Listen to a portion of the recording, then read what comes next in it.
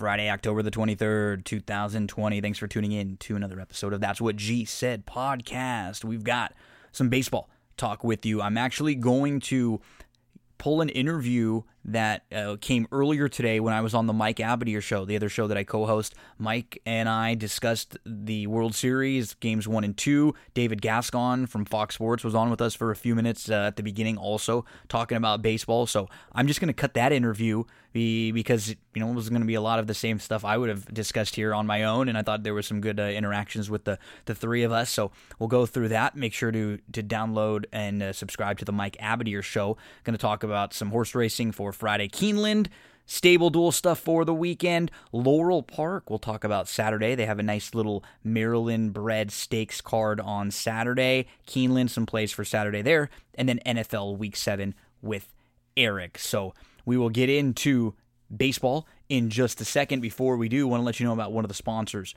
of That's What G Said podcast, Thrive Fantasy. Do you like to play prop wagers? In the NFL games now, a lot of people are very heavy into prop wagering. I'm always looking at different props to see if things jump out at me. Thrive Fantasy is a DFS app that's built around prop betting.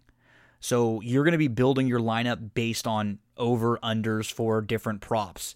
And you're going to be playing in contests where you can play from as low as $2 all the way up to playing in $1,000 group contests or head-to-heads. The big contests each week are generally $20, $25 or so to enter.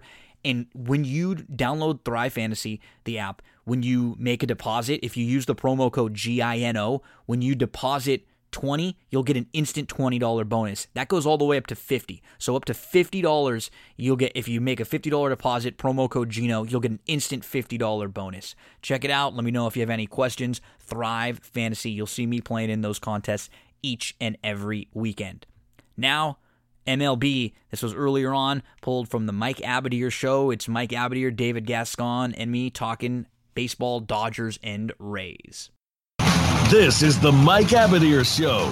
If you want to call in today, we can be reached at 1-866-472-5788. That's 1-866-472-5788. Or send an email to mike@themikeabadirshow.com.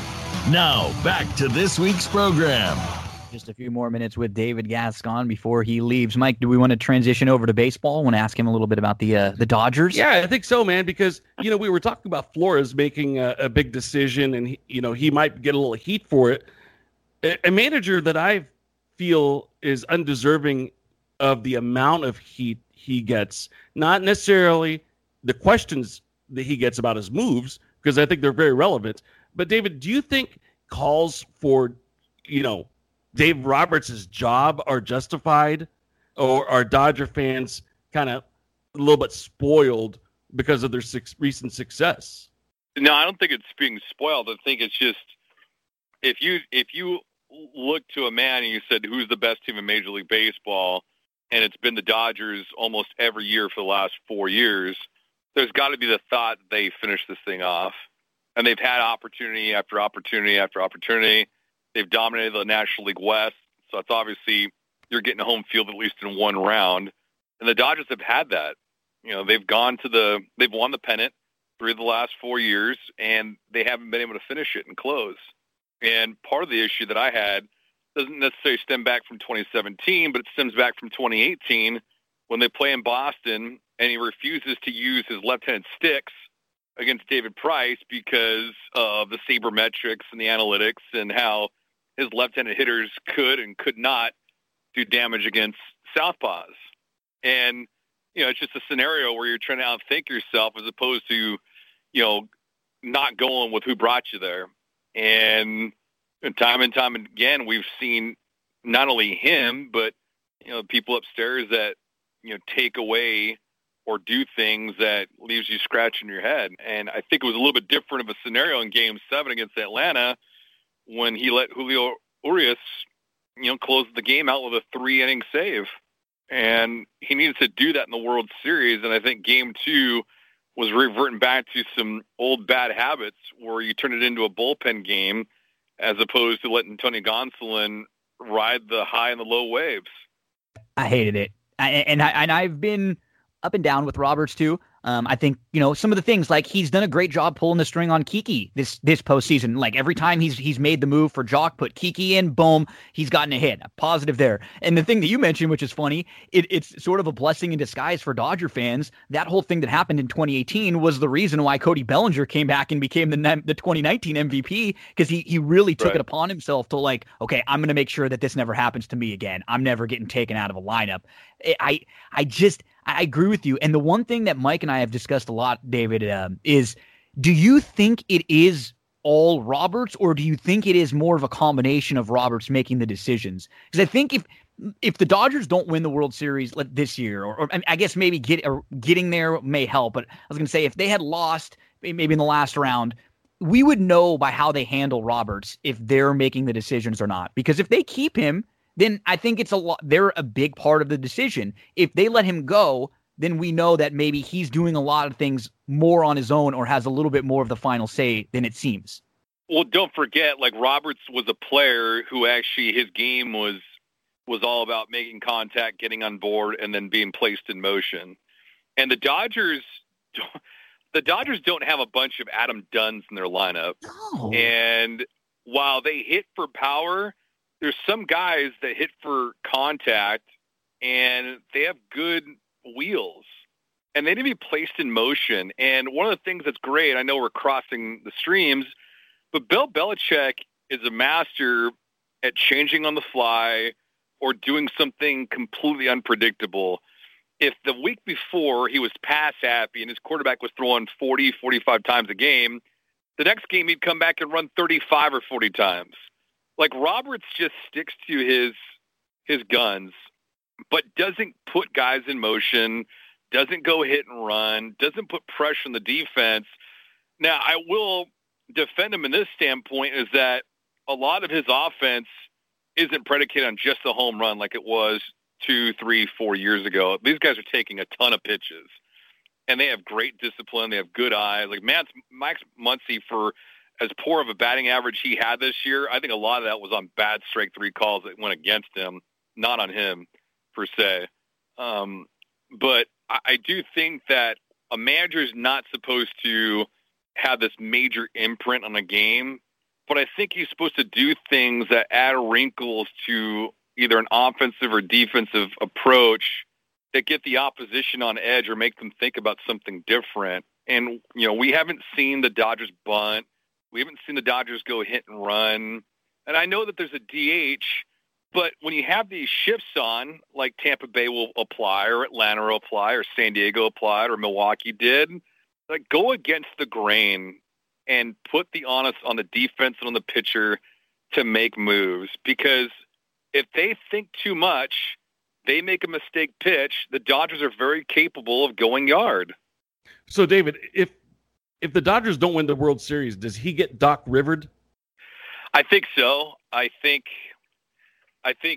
you look at two things. You look at whether Kershaw performed in another game and whether Roberts performed in another game. Because you can't tell me that the Dodgers aren't better than Tampa Bay.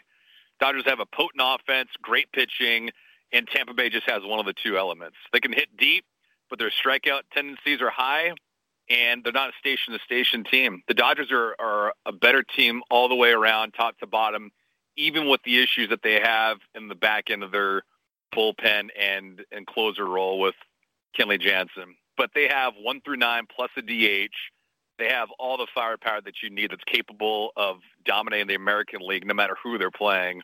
And so for them not to finish it this year, you'd have to make Roberts go. He'd have to be the fall guy. Completely agree with you, man. Last question before you're off the hot seat. What's your watch tonight? The NFC least matchup or the presidential election debate? I got two TVs. I go presidential election, and then I go college football. Yeah. There you go. And then I go NFL. Appalachian State, Arkansas State. Yeah, I gotta get to it, but good stuff there, man. Appreciate you coming on with us. We know you're tight on time. Thanks, David. Every minute that you spend with us, bro. Hey guys, we'll leave things off. David, have a good one, my friend. He was just starting his other show right there, I think. Did you hear him? Yeah. I think awesome. He was going from one to the next, too. So, good stuff there, man. That's great. I mean, he was literally just finishing up and then getting right off and starting again. So, Yeah, when you guys finish listening here, change over to Fox Sports Radio and continue the conversation. He'll probably get more in depth about this. He's got pretty strong feelings about it. I've kind of been a Dave Roberts defender, Gino. I've gone back and forth, because I know because he's gotten you there, and I always wonder what's a succession plan. And my whole thing is I genuinely do not know how much he's making the final call. Because just like what David said, it's so weird because the Dodgers don't do a whole lot of what he did as a player. They don't really take on his, small ball type attitude. So it is kind of fascinating. Maybe if he's just the puppet, and hey, there's nothing wrong with that. And puppet's a bad way of saying it. Like if he's just there to be more of a make sure the stars, are all feeling good, everybody's happy, make sure your players are all good, and we think that we have the enough talent that we're like that's going to win out. I understand that, but I never liked the Dodgers ever doing a bullpen game ever. It's you're not going to out Tampa, especially when you're playing against them. And I would completely agree with David Sensen that just let Gonsolin go 5 innings and then start picking and choosing. But I think what they've done with Dustin May and Gonsolin over the last couple of weeks with the starters, the openers, the 2 innings here, it's kind of screwed with their confidence a little bit. I'm kind of shocked to see it in the World Series, to be honest with you. The Dodgers didn't do this all year. You'd see they had the Dodgers 5 having starters. A that was opener. Their strength. The strength of the Dodgers was having more better starters than other teams. And now you've wiped that away because if you have Gonsolin, you have May, you have Urias, Kershaw, Buehler, that's 5 solid starters. Tampa's only going to have 3. Use your advantage there. The Dodgers did not do that. I just don't, I'm just not a big fan of the ripple effect that it will have for the duration of the series, right? You want to get the most out of your starters. That's always been the way managers have worked their pitching staff. You try to get 5, hopefully 6. Your better pitchers are going to get you maybe 7. Heck, back in the day, I remember when Jack Morris in the World Series, they went to extra innings, Gino. He gave the Twins 10 innings. 10 innings. So obviously we're dealing with a different world of baseball. Okay, fine. I get it. But I would have never thought that the Dodgers would be using an opener on the biggest stage in the World Series. And as you pointed out, against Tampa, who is kind of the inventor of this, it does make me wonder, Gino, as to who's calling the shots. Do you know how much Andrew Friedman's getting paid? Do you remember how much that contract extension is for? No, not off the top of my head. 5 years for $35 million.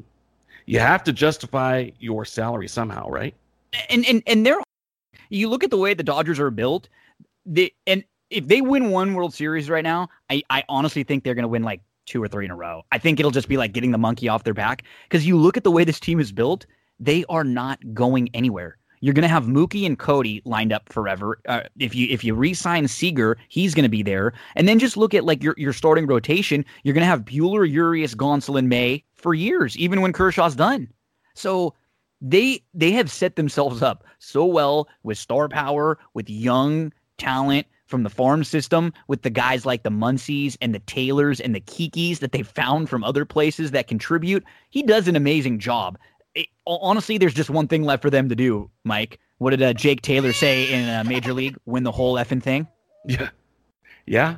That is all that they have left to do. And even though I've been a defender of Dave Roberts, I do think that David is right. They don't win the World Series. I called it Doc Rivered, but it's probably Doc Riversed. It's just easier to say Doc Rivered. I think he gets Doc Rivered. I really do. I think if you don't close this thing out, finishing second best is just not going to be enough in LA land. The question, though, is anytime you have a great manager or a great head coach like Doc Rivers, and he is a NBA champion, so I'm going to put him in the great category. To me, you always have to have somebody better in mind, a succession plan, someone else that you could plug in. I don't really like it when you fire somebody like that and then you go for somebody that's kind of recycled or not the hot commodity. You have to outdo the person that you're firing. That's my take on it. So with that said, who would be that guy that you would put into place for Dave Roberts? I think the obvious name would be Cora or AJ Hinch. These are two really good World Series winning managers. Now, I don't think that they'd go after the Astros, former Astros manager. So I think AJ's probably out of the question. But Cora, and he could bring elements of both power game, moving runners over. You know, he's actually somewhat of an NL manager in the American League with the Red Sox.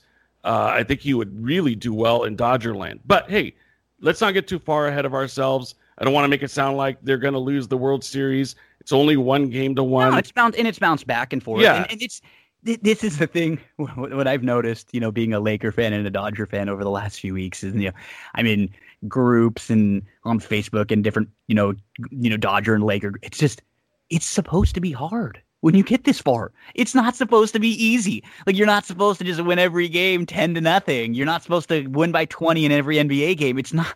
When you get this far, you're supposed to go back and forth. It's supposed to be a chess match in a series of moves and then counter moves and then reactions to that move. And I mean, I don't like what they did with game 2. It almost sort of felt like the Dodgers were kind of like, okay, well, we know this isn't the Buehler or Kershaw game, so we're just kind of okay with whatever happens. They didn't feel like there was a real sense of urgency until late in the game, which was one thing that bothered me a bit. But I mean, I'm really pumped for Buehler, Morton. These two guys, to me, are the epitome of a big game pitcher. They're very good all the time, but in a situation like this, in a situation like where the Dodgers were at when they were down 3-1 and they needed Buehler to come in and pitch awesome in game 6, he did. I knew he was going to do that too. And you can't say that about Kershaw because he has some good ones and some bad ones, but I just knew Buehler was going to lock down. He in a situation where it was bases loaded, nobody out. They didn't score a run. He just digs down. That's kind of who Morton is too. This game should be a lot of fun with these two guys battling.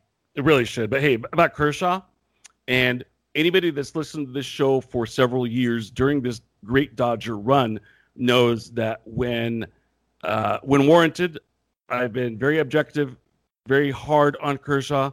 When he's done well, I've given him high praise. I think he has lifted some of the negative postseason stigma about him during this World Series run. Yeah, I think he's had the one. It would be really key to see how he handles the bigger starts as you get deeper into this series. If he wins, if he continues on the same trajectory, I think all is forgiven, Gino. What's funny is if he wins one more game, and if he wins game 5, the Dodgers win, and he gives up like 3 runs or less, he's going to be the World Series MVP because he's going to have he's going to win 2 times in the World Series. He's going to end up having 4 wins throughout the playoffs, and it's the narrative, right? Like, everybody would be wanting to vote for Kershaw to win the MVP if he had a chance. The writers, everybody in baseball, they love him. He just hasn't had the opportunity to. Not saying he hasn't had the opportunity. He has had the opportunity. He just hasn't done it yet. And if you look back at the World Series in 2017, it was kind of similar. He had the great game 1, and then that game 5 was the game against the Astros. Remember where he threw 50 breaking balls or something and didn't get one swing and miss? Yeah. Which was the game that's been documented with all the banging. You watch that guy that throws right there and you go, there wasn't one swing and miss? Really? Really? That's, that. But this is his chance now. And Buehler comes and wins. And if Julio throws well, he'll have the opportunity to, if it's, a game 5 where it's either, a 2-2 situation or a 3-1 to try to close it out. If he closed it out, he would be the MVP. And then, it would be, he'd start to become less and less that guy. It'd still be sort of like Peyton. You'd still have the conversation when you talk about Kershaw. Man, he struggled a lot of those years in the playoffs, but he finally won that one at the end. And he finally got, that it would be part of it, but it wouldn't be like, when I say Kershaw to somebody right now, they do the choke. And that's just not really fair. It's really not. And so I'm glad he's had a 3-1 stretch in 4 games through the playoffs where he's had, I think it was 31 walks to 3 strikeouts. And he's really had 1 bad inning, the 6th inning when they let him come back out. And if he would have been taken out after 5, with the back spasms and stuff, then his ERA would probably be under 2 right now, and I think it's 2.88. So through 4 starts, one more good one from him. But again, I'm not anyone that's ever thinking that this is over, this is done. This is a 1-1 series. Tampa's very good, and the Dodgers better not be thinking that way either. I don't think they are.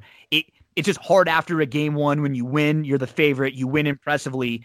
You sort of want to feel and like puff your chest like you're the better team. And Tampa did exactly what they needed to do. They came right back and won, and they just kind of sucked a lot of the momentum and the life out of the Dodgers. Well, I honestly thought that we were going to know a lot by this game too, right? It would tell us quite a bit. If the Rays came out flat and lost, then it's kind of that happy to get there type mentality. We're just happy to get to the World Series. But if they came and brought it strong and ultimately won the game, I knew we'd be in for a series. I would not be surprised at all, Gino, if this goes all 7. No, me neither. They are good. They have 3 really good starters, a lot of good bullpen arms, and their hitting is struggled recently. So I don't. That's a little bit of a bad thing, I think, for the Dodgers, because they're not as bad as they've been. They're not a team that's as good. Like, their lineup isn't as good as the Padres lineup or the Braves lineup that the Dodgers has faced, but they're not as bad as they've been. They have 4 or 5 guys that can at any time break out of the slumps that they're in. We saw it last night with Lau. Rosarena's actually been pretty cold in this series, but you just got to be careful. You don't want to act like we're here, it's meant to be type of thing. I think with someone like Mookie, that they won't think that way either. Like, every time it seems like they have a bad game or they get into a bad stretch, he sort of comes back and fires and like sort of picks the team up with his play on the field. And so, I mean, I think we're going to continue to see that. Yeah, Mookie Betts. I mean, there aren't enough accolades to be able to give the guy. And you said it, and it's one of those things where you don't ever know until you watch every day. That's the thing. He's that type of a player. Exactly. And he's very comparable to LeBron in that, because he's somebody that you look at, you watch him, and you understand the greatness, and they're great. And yeah, they're in the top tier of great players, but you kind of like, you don't know where to put them. When you watch every play, every at bat, every time this guy gets on base, every lead, the small plays, everyone remembers the great catches that he's made over the last couple games. The thing that I remember, Mike, is that on third base, that ground ball on contact, he gets an amazing jump from third, and he's probably the only player on the team that makes it. He slides around the catcher, and that's a huge turning point. He does so many little things, and he's just a calming presence. You could tell everybody likes him. They all get along.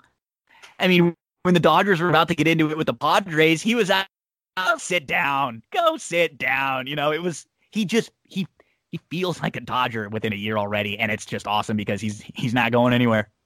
Yeah, no doubt about that. Gino, let's take our final time out. We'll come back. We'll talk a little NFL and give out our Week 7 picks. Stay with us, everyone. We will be right back. All clear. All righty. Cue. This is the Mike Abadir Show.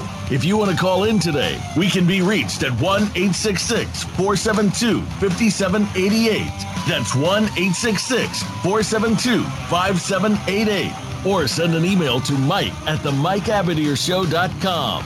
Now, back to this week's program. We're talking here about the World Series. Dodgers Rays going to get into the NFL in just a moment. But so we have, looks like we're set for Game 3 with Buehler Morton. That'll be on Friday. Game 4 is going to be Urias for the Dodgers. And Game 5 will be Kershaw. So they have their next 3 lined up. That would probably set up for a Game 6 where they would have to do something like Gonsolin May again, or you know what, who's been pitching pretty well for them, who gave them a couple good innings last night. Alex Wood would also be someone that you could maybe start and see how far he could go. And then Game 7 would end up being Buehler. So as far as the way their pitching is set up, you'd have to think Tampa will probably throw a bullpen game in Game 4, you'd imagine. Because Glasnow threw a ton of pitches in Game 1. He was pretty high up there. I don't think they'd come back in Game 4 with him. So he'd probably come back in Game 5. So it's funny. You look at this series, and this series feels like a different series because it does really feel like it's going to be a lot more about the pitching matchups versus previous series where with like the Astros, it was, their lineup, how many are they going to score? I think for the Dodgers with some of their previous opponents, as I had mentioned, it was, can you sort of calm the bats of the Braves and the Padres, those lineups. So totally different feel to this series. Yeah, no doubt about it. And look, if you're Tampa, and like you mentioned, you probably come back with Glasnow in Game 5 or Game. Did you say 5 or Game 6? Probably Game 5 because he started Game 1. 5. Okay, yeah. So because there's the day in between. They got the day Glasnow off in the World Series. Snell. Yeah. So if you got Glasnow and Snell, then anything that happens in between is bonus. Yeah. So that's how you're feeling if you're Tampa. So if we could steal a Game 3 or a Game 4, we're in good shape. 3 for them, it feels like is huge. Well, 3 because especially for Tampa, I think it feels like is huge because it looks like they're going to have to in Game 4 go to some sort of a bullpen game, or not use their strongest one of their stronger 3 options, which are the 3 that we've mentioned. Glasnow, Morton, and Snell. But if they're able to win Game 3 and go up, then Game 4 for them is basically, hey, anything happens here, it's icing on the cake because they got their studs set up again for 5, 6, 7. Yeah, no doubt about that. But if they lose Game 3, then all of a sudden you're maybe thinking about pitching someone on short rest for Game 4 because you don't want to get down 3-1, knowing that you're going to be facing Kershaw again in Game 5. Sure. So sure. this 3 look, I think if they won either, I know you're giving greater importance to Game 3. Your reasons make a lot of sense. There's a lot of logic there. I think if they can win one of these 2 games and come out of the first 4 games at 2-2, sure, I think they're feeling pretty good. Absolutely. No doubt about it. No doubt about it. Because, like you said, you got it. You cannot. I don't think they can lose these next 2. I don't think you want to lose the next 2, and then because even if you're pitching set up, so is the Dodgers.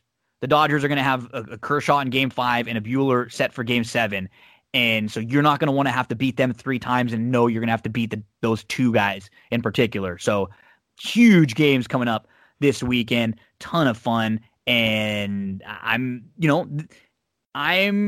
happy that it was the Rays and not the Astros. I mean, I would have liked to beat the Astros, but I just I didn't want them to get there even. I just didn't think they were deserving enough team to get there. They were under 500 this year. The Rays were really them and the A's were sort of the best teams in the American League throughout most of the year. So, hey, we landed on the best 2 teams in the finals. We did. And that's what, when anybody says anything about the asterisk or, of course, because it's a shortened season, this is a little bit different than basketball because basketball pretty much played their entire season. But when you look at the way the playoff rounds have had to go, what the Dodgers have actually had to play an extra playoff round. They've had no home field advantage whatsoever. I think that if we looked at this and it was like the Astros and the Brewers, 2 under 500 teams that somehow got there, we might have said, something might have been goofy the way this went, but when it feels like the teams that were the best are here, I don't know how you could say there's any kind of an asterisk. No doubt about that, Gino. Speaking of the best or not the best, we were talking during the break a little bit about fantasy. I know we have a lot of fantasy football players that listen to the show. One of the longtime sponsors of That's What G Said podcast, Cindy Carava, is a full-service realtor and can help you with all of your real estate needs. You can contact her, cindyc.realtor@gmail.com, or the website, cindycarava.com. Anything that you need at all. If you need help, just finding vendors, handymen, painters, landscapers, she can help you with things like that. If you need getting pre-approved for a home loan, she can connect you with lenders that she works closely with. She covers San Gabriel Valley, North San Diego County, Del Mar, Solana Beach, Rancho Santa Fe. This is a full-service realtor. We're talking selling, purchasing, and leasing. Any questions at all, shoot her an email or just check out the website, cindycarava.com. Clayton Kershaw, 4 starts this year in the playoffs, 3-1 with a 2.88 ERA, 31 strikeouts, 3 walks, 200 batting average against. But it won't be Kershaw in Game 3. It's going to be all about Walker Buehler, then it'll be Urias, and then it'll be Kershaw in Game 5. Big thanks to Mike and David for the conversation earlier, and thanks to Mike for letting me pull that from the show earlier on. Now we get into some racing. Let's go to Friday and let's talk about Keeneland. Let's jump to race number 1 at Keeneland on Friday. There really isn't a ton of speed in this field, in this group. We have a group of 30 beaten claimers They're going to go a mile and a 16th in here. I think you have to use the 5, Cantrell Hill, who's going to step up off the claim for Amos, is going to stretch out, and there's just not a lot of other speed. He could just end up on the lead by default. He's proven at Keeneland, and he's consistent. The outside runner, Believe in Holiday, should sit a good trip from out there, coming out of a race behind Limonite, who won next out by 6 over at Thistledown. The 4, Urbanite, would be the other one here. This one will come running late, and he's ultra consistent. So in the early pick 5s, I'm going to play 2 different pick 5 tickets. I'm going to give you a little idea of how I'll approach them. One of them I'll single the 5. The other I'll go 4, 5, 6 to get things started. In race number 2, I will also go to the 5. It's going to be 5, 5, and 5 for me in the first 3 races to start at Keeneland. The 5 Bold Article, if you just toss the turf races there, she's an obvious top contender. This isn't the easiest race in the world, though, so I'll have a similar approach. I'll play one ticket where I single the 5, and on the other ticket, I will use 1, 2, 5, and 6, the 2 with the blinkers off, but I don't love she fits. The 5, obviously, Bold Article, and the 6, some would say the Canterbury Turf winner last time out is probably the one to catch from the outside, but we don't know how far it will go or really how good she is. But, if she has a couple lengths on the field, she may be tough to run down in here. More is more. If you even wanted to go deeper, the turn back on that one is interesting, but Bold Article for me is where I will start, and then maybe spread out a little bit on a different ticket. The 5 in race number 3 is one of my better plays of the day. That's On Your Mark. Last time out, he had a brutal start. He was just all over the place. He was 8th, 9 off on the inside. 2 starts back, he actually showed some speed, and back in July, he had a slow start. He was about 8 lengths off, and he really got going late. He split horses for a very nice second. We've seen that he can come from off the pace. We've seen that he can show pace. I like On Your Mark. I'm expecting a bounce-back effort off of that last one. On Your Mark. Make sure to include in all of your exotics. The 2, Soviet, is the one to beat. Just absolutely no excuses last time out, though, but again, looks like the one to catch or to sit close. And then Eel Point is the other logical contender. Fresh, but a little bit unlucky. Ran into some traffic there. I would be 5, 2, and 4 in race number 3 there at Keeneland. The 4th race, nothing really too cute in here. The 1, Cecile's Chapter, would be my top selection. She comes out of a live race behind a couple next out winners, including a next out grade 2 winner. And she's proven going along on the grass, and she should be able to sit very nicely, save all the ground from the inside. Misspell, no doubt, is a horse I think you have to use, probably the one to beat in here. And the 4, Puyi Timing, who tries the grass for the first time, I will include with her speed. 1, 4, and 7 for me in the exotics. And then race number 5 is a real spread out race. I just don't have a very strong opinion in that one at all. I'll be using 1, 3, 5, 7, 8, and 9. So the early pick 5 looks at Keeneland for Friday. In race number 1, I'll be singling the 5. 1, 2, 5, 6 with 2, 4, 5 with 1, 4, 7 with 1, 3, 5, 7, 8, 9. Play another ticket where I come back 4, 5, 6, single the 5 with 2, 4, 5 with 1, 4, 7 with 1, 3, 5, 7, 8, 9. The 3rd race, the number 5, On Your Mark, I think a must use, and I'll make a win wager at anything around 7-2. In the 7th race, the number 4, First Wave, anything around 9-2. We'll make a win wager there. So I will be playing in a stable duel contest on Friday for these Keeneland races, and I think the races where you may want to spend up for sure. Race number 1, the 5, I'm fine spending up there. Race number 2, the 5, I'm fine spending up there. And then in race number 9, this is also a spot where I would be okay spending up with the number 4, Lady Lawyer, who comes out of the Got Stormy race over at Kentucky, and she really does look like she towers over this field on paper. So those would be the races I'd want to spend up, races 1, 2, and 9. For me, the keys to the lineup would be my 2 best plays. Race number 3, the 5, On Your Mark. Race number 7, the 4, First Wave. Horses who I think are going to get bet down off of their morning lines, which are the horses that we are looking for in stable duel contests. Big weekend in stable duel. Actually, big week. They got new stable duel sweatshirts, new stable duel masks, new stable duel hats that you can purchase at stableduel.com. two Keeneland contests on Friday, a $10 and then a $25 top 10. You've got a Woodbine and Santa Anita contest on Friday. On Saturday, you've got a Keeneland double up for $50. You've got a $25 entry. You've got a Woodbine contest and a Santa Anita double up. And then on Sunday, you've got a Woodbine for $10 and a Santa Anita $25 buy-in. That is a triple up. If you have any questions about Stable Duel, how to build your lineups, any of the details, let me know. Big weekend. We'll be playing in that Friday contest at Keeneland and the Saturday Keeneland, and probably a couple others, but the Keeneland ones will be where we have our focus for the next couple days.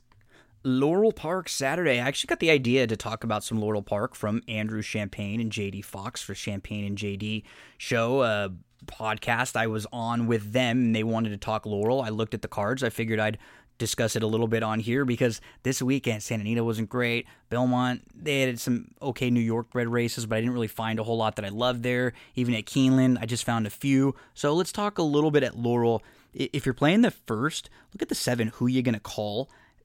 I think if you excuse the last effort and focus in on the August 27th 2-back race, this horse fits with some of her turf form.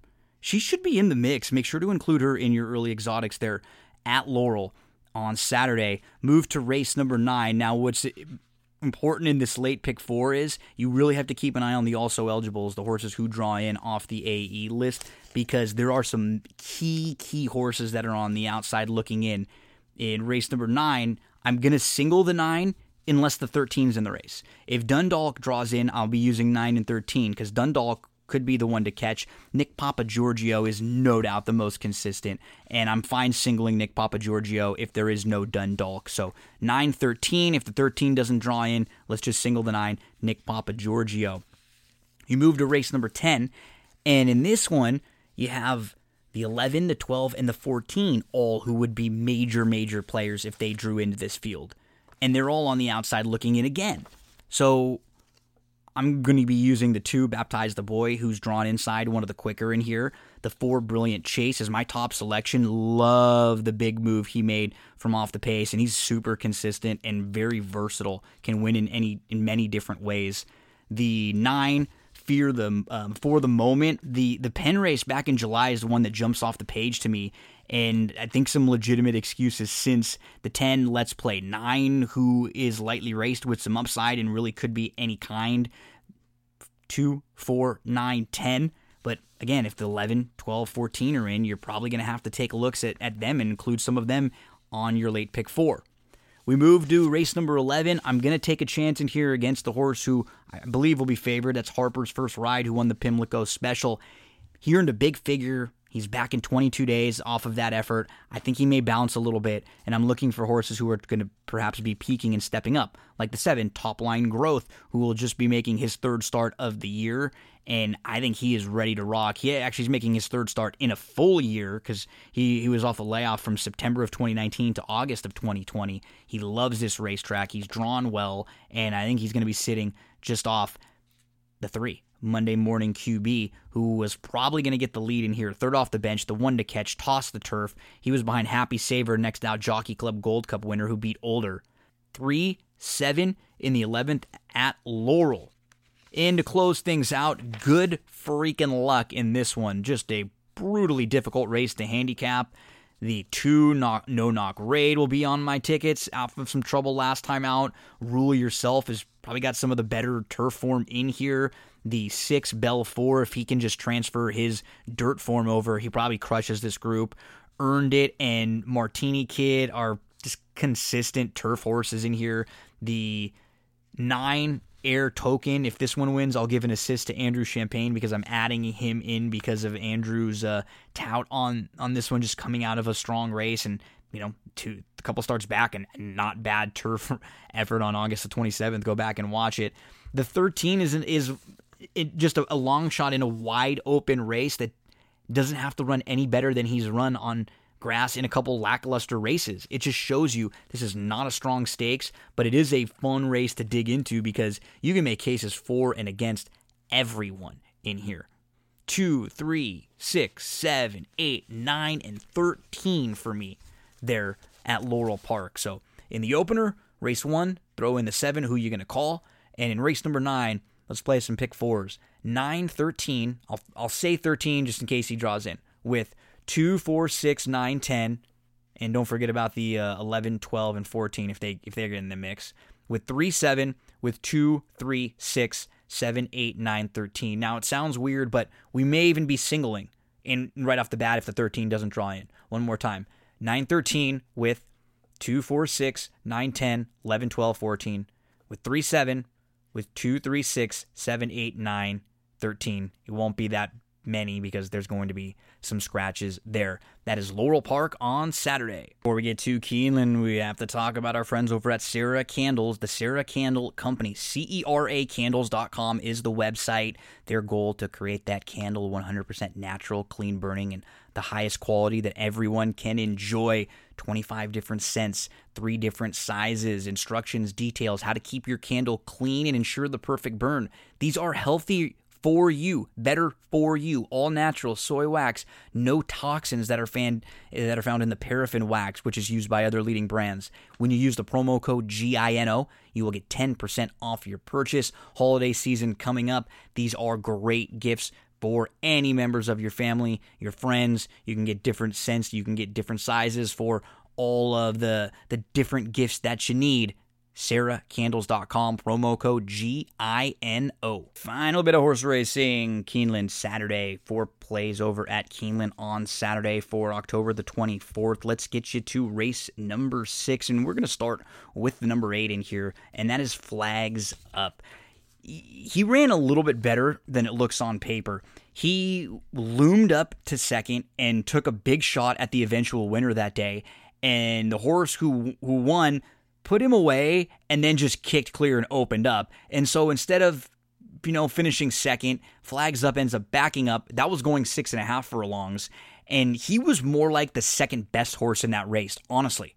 Now he's going to be a first-time gelding. He's coming out of the race that has come back to produce next out winners. The second and third place finishers have both come back to win next out maiden special weight races at Keeneland. I loved what we saw from Flags Up. I think if he's anything around 3-1, let's make a win wager on Flags Up, cutting back 6.5 to 6. So many things to like about what we saw from him in his debut.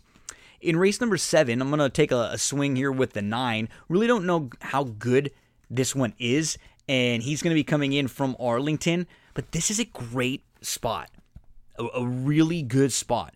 He is going to be putting 3 starts together. He's shown speed. He can come from off the pace a little bit. He's kept some pretty good company, and I like the taking a chance right here. If he's about 6-1 or so, I will do that with him. Mun Passage. We move to race number 8. It just feels like the stretch out is really going to help the number 1 in here. Visually, he just looks like he wants to go longer. He's not really bred all that much. Some of the direct siblings were better going shorter, but he stretches out, he gets the inside draw, he's going to save all the ground, and will produce a big late rally. The number 1, Swingman, if he's around 7-2, we'll make a win wager on him. And in the 9th, the number 7, Lucky Jingle. I followed her last year for a while, and she was decent, and she showed up with some good efforts. Now she has not raced from November to October the 3rd, came back on October the 3rd, was a fine 4th, was way out of it early, and then moved into contention, was wide, and I thought ran just like a horse who needed the race. If she takes any step forward at all, she'll be very tough in here. Lucky Jingle at around 7-2.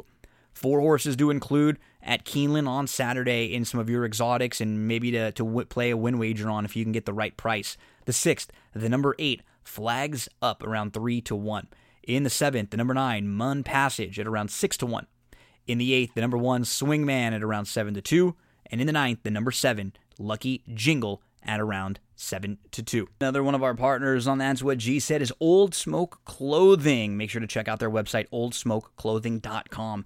T-shirts with horse names, polos, hoodies, long sleeves, zip-ups, hats with big races, slogans. You can get custom designs. Show the horse racing fan in you. And because you are a listener of That's What G Said, you'll get a free shipping cost on your order. So no shipping cost, free shipping on your order. Saves you a few bucks. If you're a fan of Tiz the Law, Authentic, any of the big name horses running, there are tons of gear, swag options for you at oldsmokeclothing.com. Don't forget about that promo code GINO. No shipping.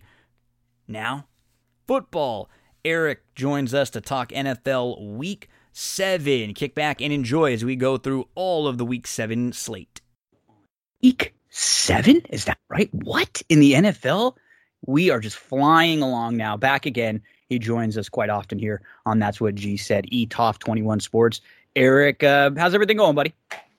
Going good, man. No complaints. Finally got my Peloton and enjoying that thing. So there you go. life's There good. you go.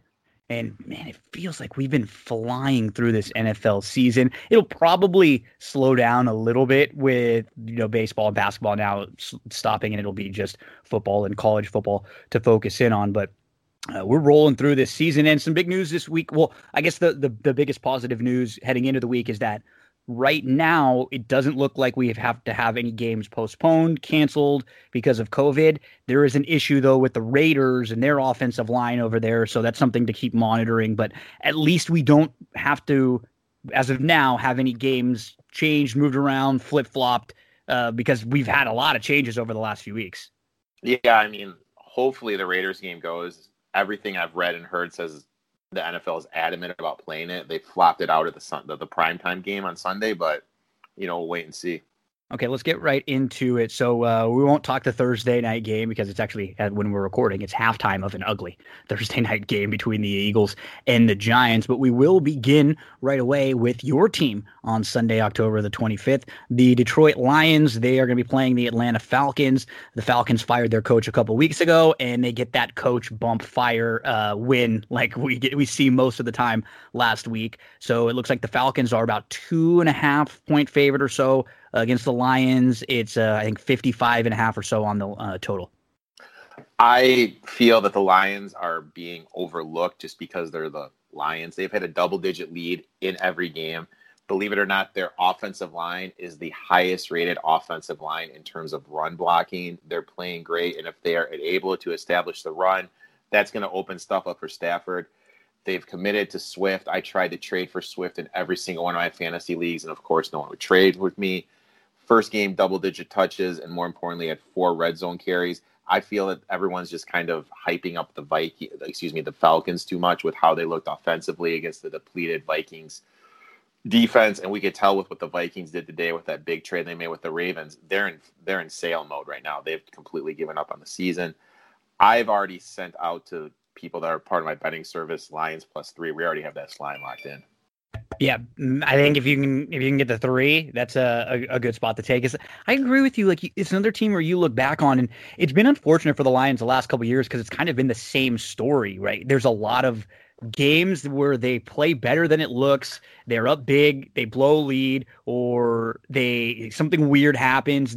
They should have won a lot more games over the last few years. So not a bad spot here right away because you're right. People are going to be a little high on the Falcons. I don't like the Vikings at all, and so I don't take really much away from that. And that was a great spot for the Falcons. This is a letdown spot for them after that big win. Let's move to Pittsburgh versus Tennessee. Interesting game here, Eric, because we have 2 undefeated teams still, and 2 teams that I've sort of tried to pick spots against early on because I don't know how great either of these teams are. The money has moved a little bit, right? Because it was Pittsburgh actually opened up as the favorite, and it's moved to Tennessee like -1, -1.5, even in some spots. I think the total is 51 or so. Pittsburgh at the Tennessee Titans. What do you think? I mean, when we look at Tennessee, I think Tennessee, they're bluffs. Their first game, they should have lost to the Broncos. They should have lost to the Jaguars. They should have lost to the Vikings. The Texans they destroyed game. The Bills. My gosh. And I mean, I'm still bitter. I think I messaged you. I'm still bitter about that just because they should have lost that game. They legitimately could have 1 win right now. I mean, I think they're a complete bluff. They lost Tyler Lewan on the offensive line. He's out, which is going to be a huge blow for them. So immediately the offensive line is going to take a step backwards. And also, they have some of the slowest DBs I've ever seen in my life. I really think that the Steelers, especially if Johnson's able to go, which I don't know now, Big Ben's going to be able to have a field day throwing the ball all over the field. If I can get the Steelers at anything plus money, I'll be interested. The only reason why I haven't locked in the Steelers right now is they have the Ravens the following week. Maybe and I'm always really leery about playing the Steelers right before they have that big spot, just because Tomlin is the us against the world, and he's classic for these letdown spots. So that's the one thing that's keeping me away from locking in the Steelers. And what may be a positive for the Steelers is that this Tennessee team being 4-0, or 5-0 undefeated team, may be a team that they don't quite look past. So maybe they look at them and they circle them too and go, okay, hey, this is a serious team. We got to at least come out and play well, instead of just looking, if this was, maybe a bad team, this could be a spot to play against Pittsburgh. I just feel like they're so much better than Tennessee. Like, just looking at these two teams, I feel like Pittsburgh can go up and down on Tennessee, and I don't think Tennessee is going to be able to do that to Pittsburgh. With the way Tennessee is built, if they get, and they've showed us this before, if they get behind by double digits, they can't come back. Just with the way the team is built, just because it's so run based on Henry. And yeah, Tannehill's putting up good stats, but does anyone really consider Ryan Tannehill a top 10 quarterback? No, I don't. So yeah, let's get to, let's see, where are we going next, Eric? We are going to the Battle of Ohio, the Browns and Bengals. Browns, Bengals. Okay, so we could tell pretty early on last week that Baker was hurt, and so I don't really take a whole lot out of that game and use it against the Browns. They feel like they were banged up early, and that's the perfect type of situation for a Steelers defense, right? If there's a quarterback that's a little banged up or something, they smell blood in the water. They go right after him. I don't really have a strong opinion on this one either way. It's Browns -3 at the Bengals. Total in this game is 51. Do you have any strong leans in this one? With the way I bet and everything, I never bet road favorites of 3 or less. So that immediately takes me off the Browns side. Browns do have a lot of injuries. They're really banged up. And Kareem Hunt's not 100% either, which is huge for their run game. People always remember the last thing they see when they bet, and everyone's going to remember that Thursday night game. This total is at 50 right now. The first half over-under is at 24. I'm going to be looking at an underplay. People are betting more overs with how the games are being played, so we're going to start to see a trend of more unders. So this weekend in particular, I'm going to be looking at a lot more unders, and this is one of the games I have circled. Yeah, this game is around 50. What is that, 50 and a half or so right now?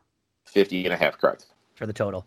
That's no real strong play for me. I feel like this feels about right. I think the Browns are slightly better, but you mentioned they're banged up here.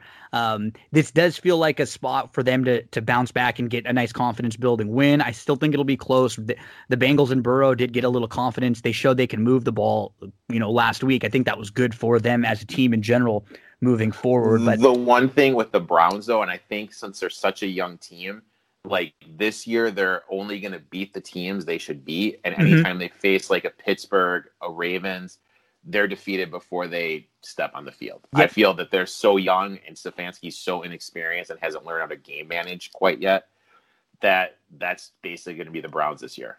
Yeah, and that still could be good enough to get them, 8 or 9 wins, but they have to win those games. I kind of agree with you because I'm sure they look down the line and they still see a game against the Ravens, game against the Steelers as tough games, and their schedule's a little bit. It's not one of the more difficult ones left, but they got to take care of business against a team like the Bengals, and I think it'll be close. I think the Browns win here. That's why I'll stay away because it feels like it's pretty right on. One game, I think, if you can still find the 7.5s out there, I was able to get one of those a little earlier. Look around for it. I would be okay at 7. I like the Panthers playing the Saints. I just think the Panthers are better than what we saw last week from them. We're not going to have Michael Thomas for the Saints this week. Total in this one is 51.5. So I'll go to the Panthers side in here. What are some of your thoughts on this Panthers at Saints? Panthers, I had the Panthers -1 last week, and it was a brutal watch. 3 of 13 on third downs. DJ Moore had some awful drops. He had that drop in the touchdown he should have had, drop in the fourth down conversion he should have had. They just looked out of sync. The one thing about the Panthers is they are playing a lot better defensively. They've averaged giving up 19 points a game their last 3 games. And the Saints, something's not right in New With him. Orleans. Mhm. You have Michael Thomas getting in fights. You have Michael Thomas and Kamara before the season tweeting at Drew Brees about the whole standing for the national anthem. You have Thomas getting in fights with defensemen. You have Brees being subbed out in critical situations for Taysom Hill. Yeah, like there's just like what the hell is going on? I agree with you. Like I can't lay any money with the Saints. And I mean, No. if you look at them, the Saints, honestly, and I'm still bitter about that because I had the Chargers in that game. They should have lost that Monday night game against the Chargers. There is no way they should have won that game. Chargers were up, what was it, 20-3? Mhm. And then Bagley shanked that field goal to win it. This Saints team, in my eyes, is a complete bluff. And anything over the 7, I'm completely going to be invested in with the Panthers. Same thing. Like I think you look at the way they beat the Bucs and Brady in week 1, and that was the perfect time to face Brady with a new team and a bunch of new pieces, right off the bat, because that team looks much better. They're playing a lot better right now. I like the Panthers in this division. They're playing well right now too. I'm with you. I'm not really high on the Saints at all. The Panthers are going to be one of my plays. 7 would be fine. If you're able to get that 7.5 somewhere, definitely try to lock that one in for the Panthers on the road playing the Saints. Let's get to Bills Jets. The Bills are like a 12.5, 13-point favorite on the road playing the Jets. This Jets team, Eric, they are so bad. Like there are other bad teams in the league that we look around, and the bad teams still can do certain things well. The Jets don't do anything well. They're so bad. They're so bad. I still don't know how Gase is around. I have no idea either. I regretfully bet the Jets last weekend. I played them a few times this week too, this year too. Yeah. When I went to the grocery store yesterday, I bought a handle of wild turkey because I know I'm probably going to be betting the Jets because you're getting 13 at home. On the road, the Bills are 13-point favorite. I'll be honest, like I'm just not that big of a Bills guy. I really feel Josh Allen is very inconsistent. He's came back to the life the last couple of weeks, right? Yeah. He's very inconsistent. They rely on him to run so much. And when you look at a quarterback and his yards per carry, usually it's around 7-8 because they don't run that much. Josh Allen is in the 4s because they use him like a running back. And their defense gives up huge chunk plays and yards. Anyone can run against them. Your boy Henderson had a huge game against them in the Rams game in, what was it, week 2 or 3. Clyde Edwards-Helaire, who hasn't been able to do anything on the ground, had a huge game. So I just think they're kind of a bluff. And regretfully, I'm going to be on the Jets in this spot, getting the 13. And your boy Sammy Darnold's coming back too. Yeah, that's a big bump. And I'm with you. Like I thought, I like the Bills going into the year a little bit more than I do now. And the problem with them too is their defense. It's just been bad. Like we were expecting their defense to always be their strength. That's what it's been the last few years. And then Josh Allen could make a play or two. They didn't really have a lot offensively, and it's been sort of the opposite. And then the last couple of weeks, I sort of feel bad for the Bills because it does feel like they have looked completely different since all the stuff happened when their games got moved around for the COVID stuff. You know, it almost feels like those couple weeks since then, they haven't looked good. And they did run into Tennessee and KC. So they ran into 2 solid teams at least. But I couldn't take the Jets. I couldn't take the Bills for sure. I could talk myself into the Jets like you with Darnold coming back at anything over 12. I'm probably staying away from this one because the images of those bad Jets games are just, I lost, I think, on them a couple times early in the year, and I want to see a little something from them and Darnold before I get involved. But don't worry, Eric, I'm going to get involved on a bad team in the next one coming up. I'm going to get involved on the bad Dallas Cowboys. Let's do it because this game is like a pick 'em now. They're playing at Washington, and Dallas was so bad last week. And when you have Dalton coming in, you need Elliott to be your workhorse. And he fumbled early on twice in the game and just completely killed any opportunity, any chance they had whatsoever. Washington's not very good. What scares me about this game, though, is Washington's one of their strengths is their defensive line. And they may be able to really get after Dalton. So they just have to do a good job here of mixing things up. I still feel like the Cowboys, even with their injuries, are better than Washington. And this has to be a game that the Cowboys are looking at and going, okay, we can lose like all of our other games, but we have to win most of these division games. I'm thinking Elliott's going to have a big bounce back game too. So I'm going to play the Cowboys in here. I'm waiting to see how much the line moves. I mean, it opened up at Cowboys -3. Like you said, it's down to a pick. And everyone remembers the last thing they saw. Cowboys lost 4 offensive linemen, but most of the people aren't going to realize that in that game. They're just going to see the score and just assume that, oh my God, Dalton's in, no Zach, no Dak. They're struggling. They're not going to understand because they lost so much up front. That's what happened in the game. And Washington, for me, I've watched the Washington games, and it's really weird to me what's going on there. I think Haskins is better than Allen, so I don't understand why Haskins isn't playing and Allen is. And then, to me, Antonio Gibson and Terry McLaurin, the wide receiver, they're the only ones when they get the ball that actually seem to go forward. Everyone else in the team just kind of falls down as soon as they get the ball.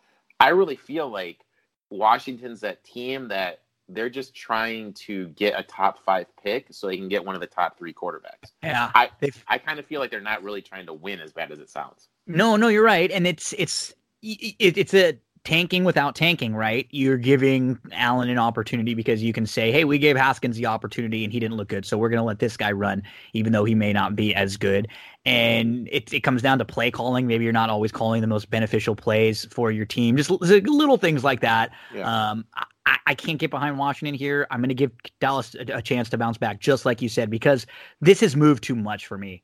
I still feel like Dallas should be favored over this Washington team, no matter where it is. The original line felt more correct of Dallas -3. If you're going to give me those 3 points, like you said, I'll play it right now and then hope this thing can move another point or two and see if I can, get a little bit more value on it also. Yep. Let's move along. We go to Packers-Texans. So the damn Texans that killed us last week. They're at home. They are a 3.5-point underdog. So the Packers are a 3.5-point favorite. Both of these teams coming off losses. The Texans coming off a brutal overtime loss. The Packers coming off a loss where they just got their asses kicked, to be honest. That game flipped pretty quickly, like right after that Aaron Rodgers McCringleberry celebration touchdown dance, and then not long after that Tampa Bay just turned things on.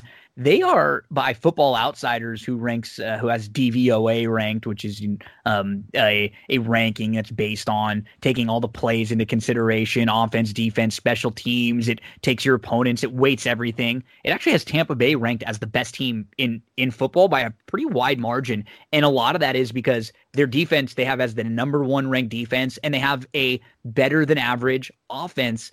The Packers just got their butts kicked by them last week. Do they bounce back here, Eric, against the Texans? I can't play the number as is. I have issues with both teams. Number one, I really think the Packers, kind of like last year, are a bluff. Anytime the going gets tough, and we saw it last year, and I personally felt we saw it on Sunday, Aaron Rodgers is kind of sandbags and quits on this team. They get punched and they just don't punch back. And he doesn't punch back. And I'll get to Nick Foles later because that was one of my points. But I just feel that when the going gets tough, Rodgers is just like, yeah, whatever, I'm done. He doesn't compete that hard. I think the offensive line has issues. Defense is given up the second most points to running backs, fantasy-wise, averaging 31.7 points against the Packers. Texans are looking better offensively with Watson opening up more, going to Fuller. There was just some coaching decisions that Romeo Crennel made, especially at the end of that game. Statistically, if you're going to go chance to win the game, you're going for 2 there. I just don't understand. There's it's like a 52% success rate going for 2 in the NFL. If you're going to win the game, force the Titans to score and then go for 2 and kick the extra point. Completely agree. 0 sense. And it's like I think you can use it as sort of like a game to game, right? Like if you're moving the ball really well throughout the game and you're picking up big chunks of yardage and you've got all this momentum right then maybe. But that really, like, the Texans played well, but there were a lot of short down and distances that they weren't getting. They're not necessarily just cruising down the field in this situation. So I agree with you. I understand it would be nice to get up by 9. You really put the game away, but why not just take the 8, get it by 8, force them to score a touchdown and 2 to go to overtime? The percentages say that's what you do. It just it didn't make sense to me. And then the overtime play, you have the 3 linebackers that are clueless to what's going on when Henry goes in the Wildcat formation. A play that seems it hasn't worked since Ronnie Brown did it for the Dolphins. What was that, 2005? Yeah. And no one was covering Tannehill on the outside. You have 4 guys completely lost in defense. You have 2 timeouts. How the hell do you not sprint down the sidelines and call a timeout there? And he was out coached by Vrabel, who did. I can't back the Texans after that coaching performance for a couple weeks. Yeah, and Vrabel pulled that, Belichick maneuver earlier right before the Texans got the ball back, where he sent one of his players on the field to get a penalty, which would actually stop the clock, and ended up saving them like 40 seconds. So you could see it. It was damn genius, and I'm mad because we bet against them. Where the players looking at him like, Coach, what are you doing? What are you telling me? He's like, no, stay out there, and he's making it like so obvious so that the referee has to call it. Make sure you see that there's a 12th guy that I'm talking to out there. That was just excellent coaching there by Vrabel. Let's move to a game that now got flexed, but we'll still talk about it right now. The Seahawks-Cardinals game, that is actually going to be played on Sunday night. They've actually flexed that game now to the Sunday night game, and they moved the Bucs-Raiders game up to this time slate. So we're going to get the Seahawks-Cardinals. Cardinals are at home. Seahawks are 3.5-point favorite here on the road with Russ. So this is a fun divisional matchup here. These are 2 teams that, the Seahawks are, they think they can win the Super Bowl, and right now they probably look like one of the better teams in the league. Arizona, they've been a little Jekyll and Hyde so far this year, but they've done a good job the last couple of weeks winning games that they had to win, beating teams that were depleted, that they were better than. Is this a big game? To me, this is a big game for Arizona that they've had to circle and look at. It's a home game against the big division rival. I think they're going to come and be high and up for this game. I don't really have a play though either way. If I was leaning, I'd probably lean Arizona, but I'm more interested in watching this one. That'll be the Sunday night game. For me, the way I look at this game, Seattle's coming off a bye, so obviously they've had numerous times more time to prepare for Murray. Wilson is playing an MVP level. My boy DK is arguably top 5 wide receiver in the league right now. My issue with the Seahawks is their defense is awful. They're averaging giving up 33.8 points a game, which is worse than the NFL, and averaging giving up 415 yards, which is 5th worst. Numbers like that, I cannot support a team, so I'll definitely be looking for the Cardinals.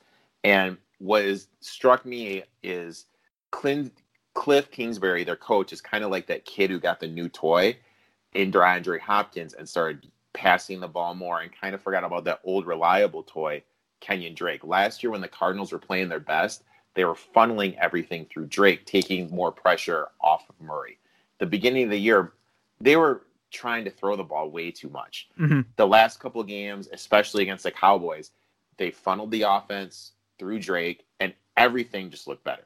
Now, granted, I know the Cowboys defense sucks, but everything just looks smoother. And I think that trend is going to continue where they keep funneling everything through Drake. And against the Seattle's defense, I have to back the Cards.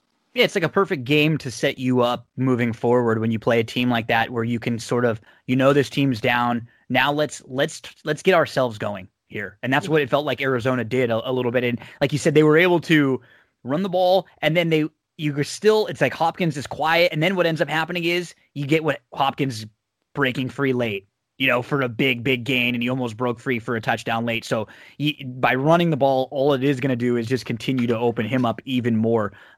So yeah, I would definitely be leaning that side. I'll watch an over 3 for sure. I wouldn't want to go too much under 3, but at 3.5 for sure, I would take lean towards the Arizona side. Let's go 49ers Patriots. Patriots -2 here. This is at New England. So the 49ers come off the win against the Rams. The Patriots look really bad last week. Knocked me out of a survivor pool, man. I had the Patriots. I'm in 2. I had the Patriots in 1, and I had Miami in another. So they kept me alive, but I didn't want to play the same in both. And I thought the Patriots were great playing at home against Denver. They were bad last week. They could not block. Their receivers can't they don't have anything on the skill position. They're so basic offensively. And Cam, for one of the first times this year, looked pretty bad. He made some bad throws. He was getting peppered a lot. This one, I'm still waiting a little bit, but it's one of those classic games that you've mentioned a few times. You have the 49ers, who looked really good the last time we saw them, and you have the Patriots, who looked really bad the last time we saw them. So you would imagine most people are probably going to want to play the 49ers side. Exactly. This is the game I love. You have the 49ers, who is Sunday night, standalone game, and, they kind of handed it to your boys. They kind of handed it to the Rams. Yeah, no, they did. Absolutely.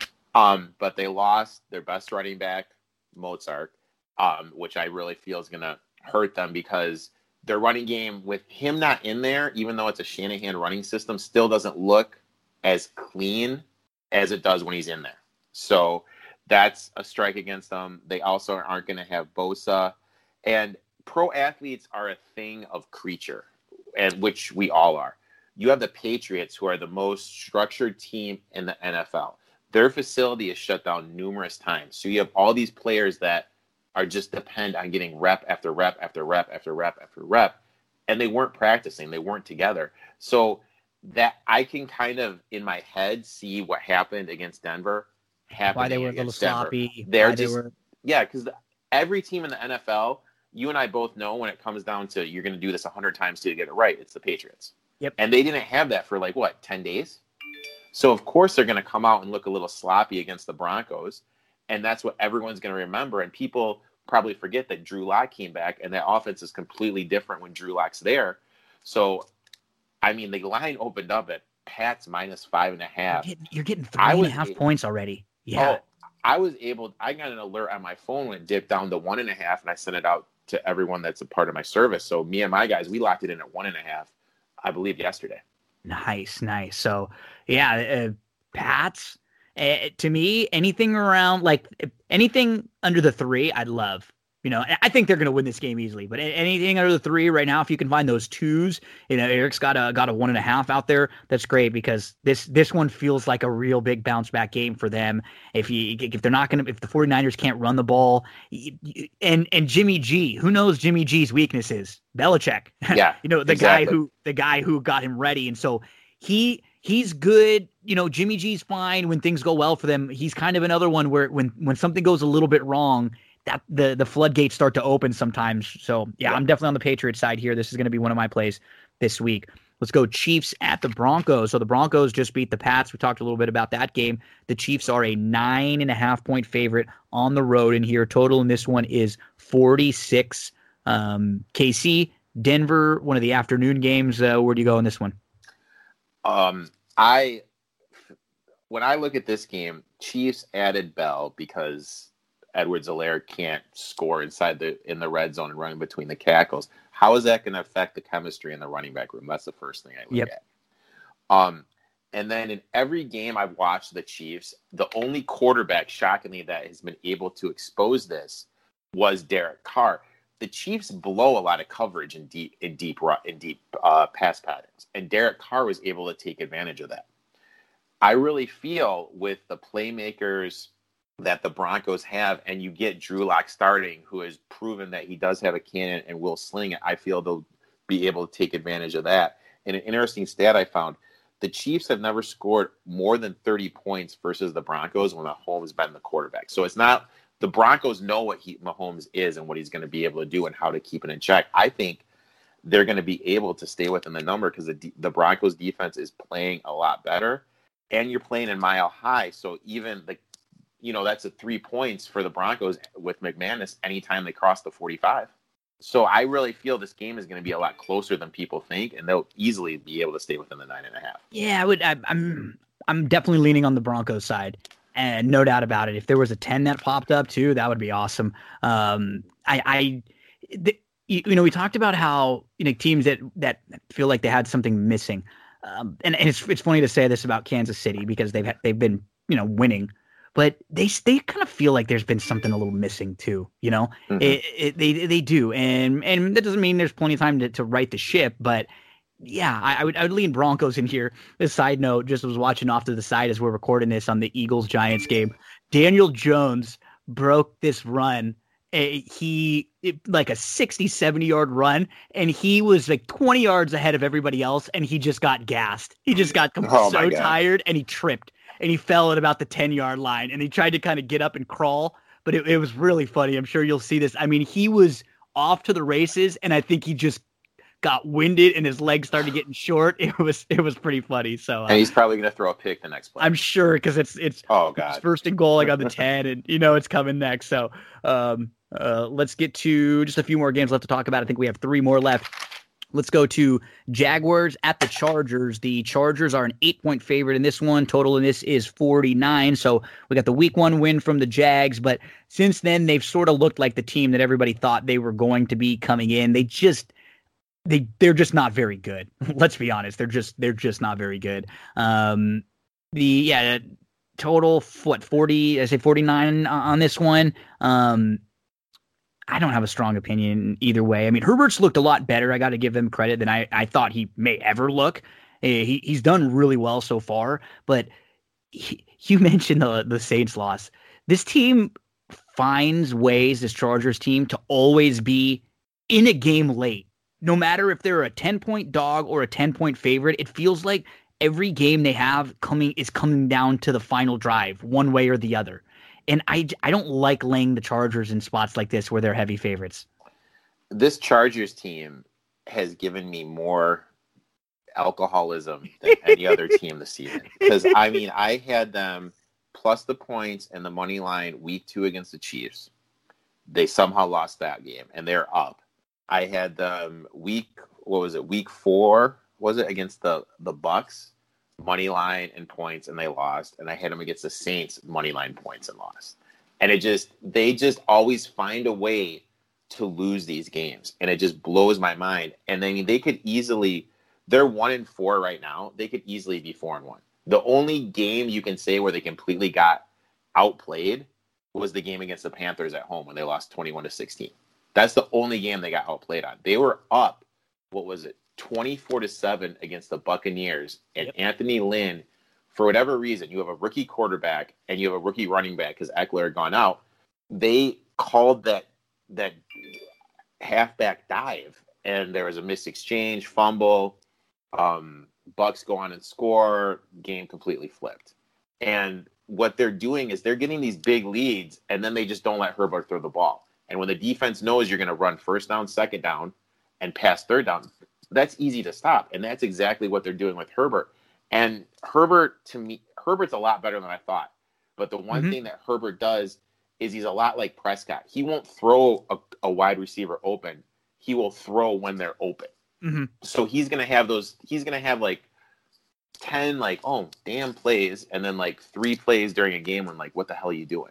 And that's Justin Herbert. He's better than I thought he was, but he's not that elite guy. Agree. The thing with the Jaguars are going to be starting rookie Ben Botch, who had the worst Pro Football Focus grade last week. And the Chargers line is getting Ingram back, and they have Bosa. It's sitting at 7.5 right now. I mean, if I can get a 7, I'm going to lock in the Chargers. I'm just kind of waiting for that. Hopefully I'll get some money coming in from the Jaguars, but if not, I'll just kind of sit out. At that number, I would take the Chargers. At 2 scores, it would scare me a little bit. 8 would, because they feel like they're always in these close, weird games. Like you said, they're just a snake-bitten team too.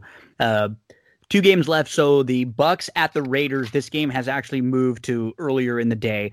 And we do have some of those concerns about the Raiders. Their entire starting offensive line is sort of up in the air right now, Eric. And the Bucks are a 3.5-point favorite. It's even up to 4 now in some spots. And I'm sure if we continue to hear more news about their offensive line out, this thing could creep even higher, especially after the Bucks coming off of a smoking of the Packers. I know a lot of people would probably be leaning to Tampa side, and they, Godwin and Evans are back. Gronk's starting. He's not physically able to maneuver like he used to, but everything that you throw to him, he's going to catch. He's still got the same hands that he always has.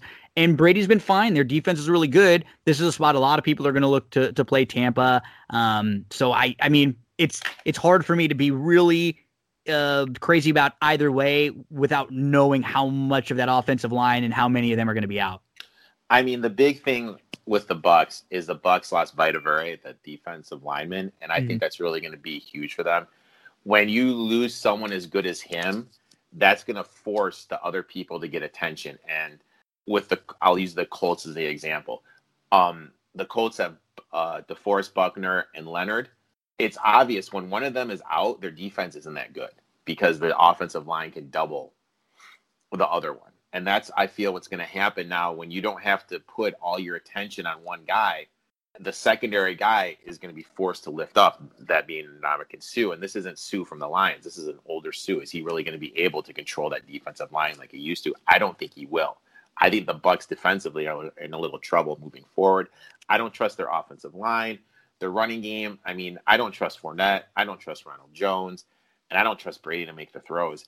If I knew the Raiders were fully healthy, I would be fully locked in this 3.5. And I think it would even grow more just because everyone, like you said, is going to remember the game the Bucs just had. But with so many issues with the COVID-19 that the Raiders are having, you can't do anything right now. If you like the Bucs, now's the time to lock in the line. Because it's going to go up more. Yeah. Look for the 3.5 if you can get it. Is to look for the smallest you can get, because the other way. And I'm with you. Like, if you see a bigger one out there somewhere, and maybe you want to take a little small swing on it because you like the Raider side, like if you see 4.5s or even if like there's a 5 on your side or something big, maybe take that if you like the Raider side, and you just kind of keep your fingers crossed and hope that they are able to get healthy. But like you said, it's just, I would, if there was no COVID issues, I would be on the Raider side here. Raiders are a lot better than I thought they were. I mean, like their offensive line is playing great. They're running the offense through Jacobs. The Carr doesn't, like you pointed out last time I was on, Carr just doesn't turn the ball over. No. He's not going to make these silly throws that a Daniel Jones or Carson Wentz, whatever the hell that was in the first half in the Knights game. He's just not going to do that. You can rely on him for ball control, and their defense is playing better. This team is going to be a dangerous team in the playoffs if they make it to, and their offensive line is healthy. But with the situation, I just can't do anything. Yep. Let's get to the Monday night game.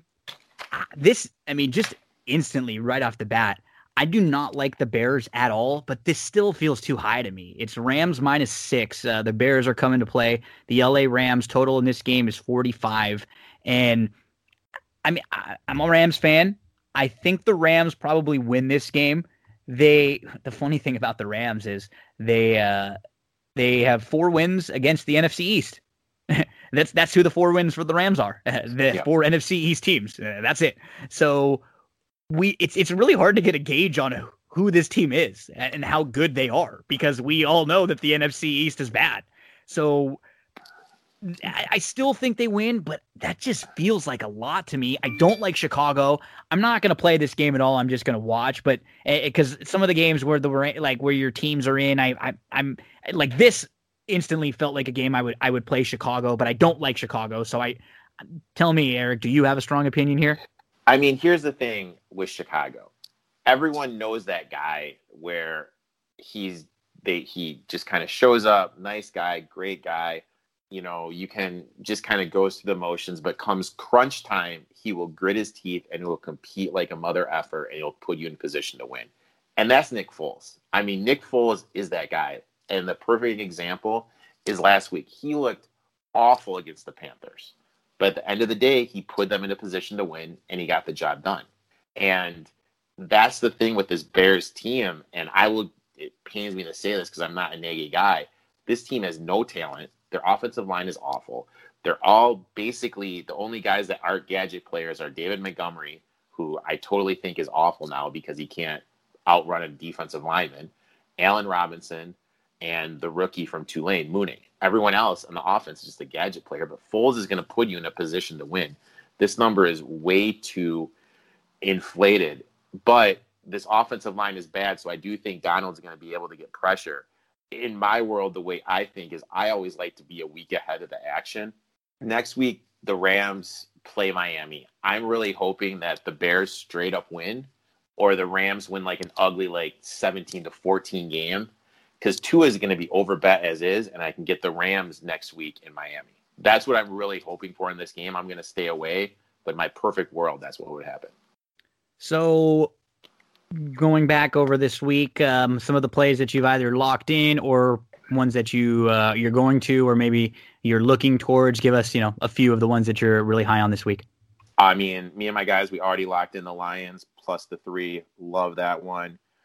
We locked in the Pats minus the 1.5, and we're just waiting to double digits on the Broncos. Eric E. Toft 21 Sports. Thanks, man. And now coming up, I'm going to be doing even more football. So I think when we have you back in a few weeks or so, maybe we'll do even a little fantasy segment or a little DFS segment or something where we can kind of go through some players for the week to look at who have some nice matchups, and it'll be football. Just going to cruising for a while with college and with the NFL, because baseball is in the World Series. We don't really even have a date for the NBA to return yet. I think they're looking at sometime between Martin Luther King Day, the end of January, I think, and like March, so right in between then. So we'll be focusing a lot on football, man. Thank you always for coming on. Thanks for all the hard work. Give it the folks out there your follows on social media. You do a great job with your podcast. You do a great job just posting big sports news, write-ups, all sorts of things. Let everybody know where we can follow you. You can find me at eTalk21Sports on Twitter and at eTalk21Sports _ on Instagram. Thank you so much, Eric. Folks, don't go anywhere. We got plenty more here to come on That's What G Said. A big thank you to Eric for jumping on with us again. One more time, reminder of some of my plays. Steelers plus 1.5. I'll play that money line. Panthers plus 7.5. Cowboys are a pick 'em, and the Pats minus 2. Those are my 4 plays. Coming off a 1-2 week. Got to get back on the winning track this weekend. Folks, I hope you have a great weekend coming up. Good luck in the races that you play. Good luck in the games that you play, in your fantasy matchups. If you're a fan rooting for a team out there, thank you for tuning in to That's What G Said. Remember to download, subscribe, rate, review, share the show around with your friends when you can. We're all over the place where you get your podcasts, and we're going to close it out with Joey Cleveland and the That's What G Said theme song.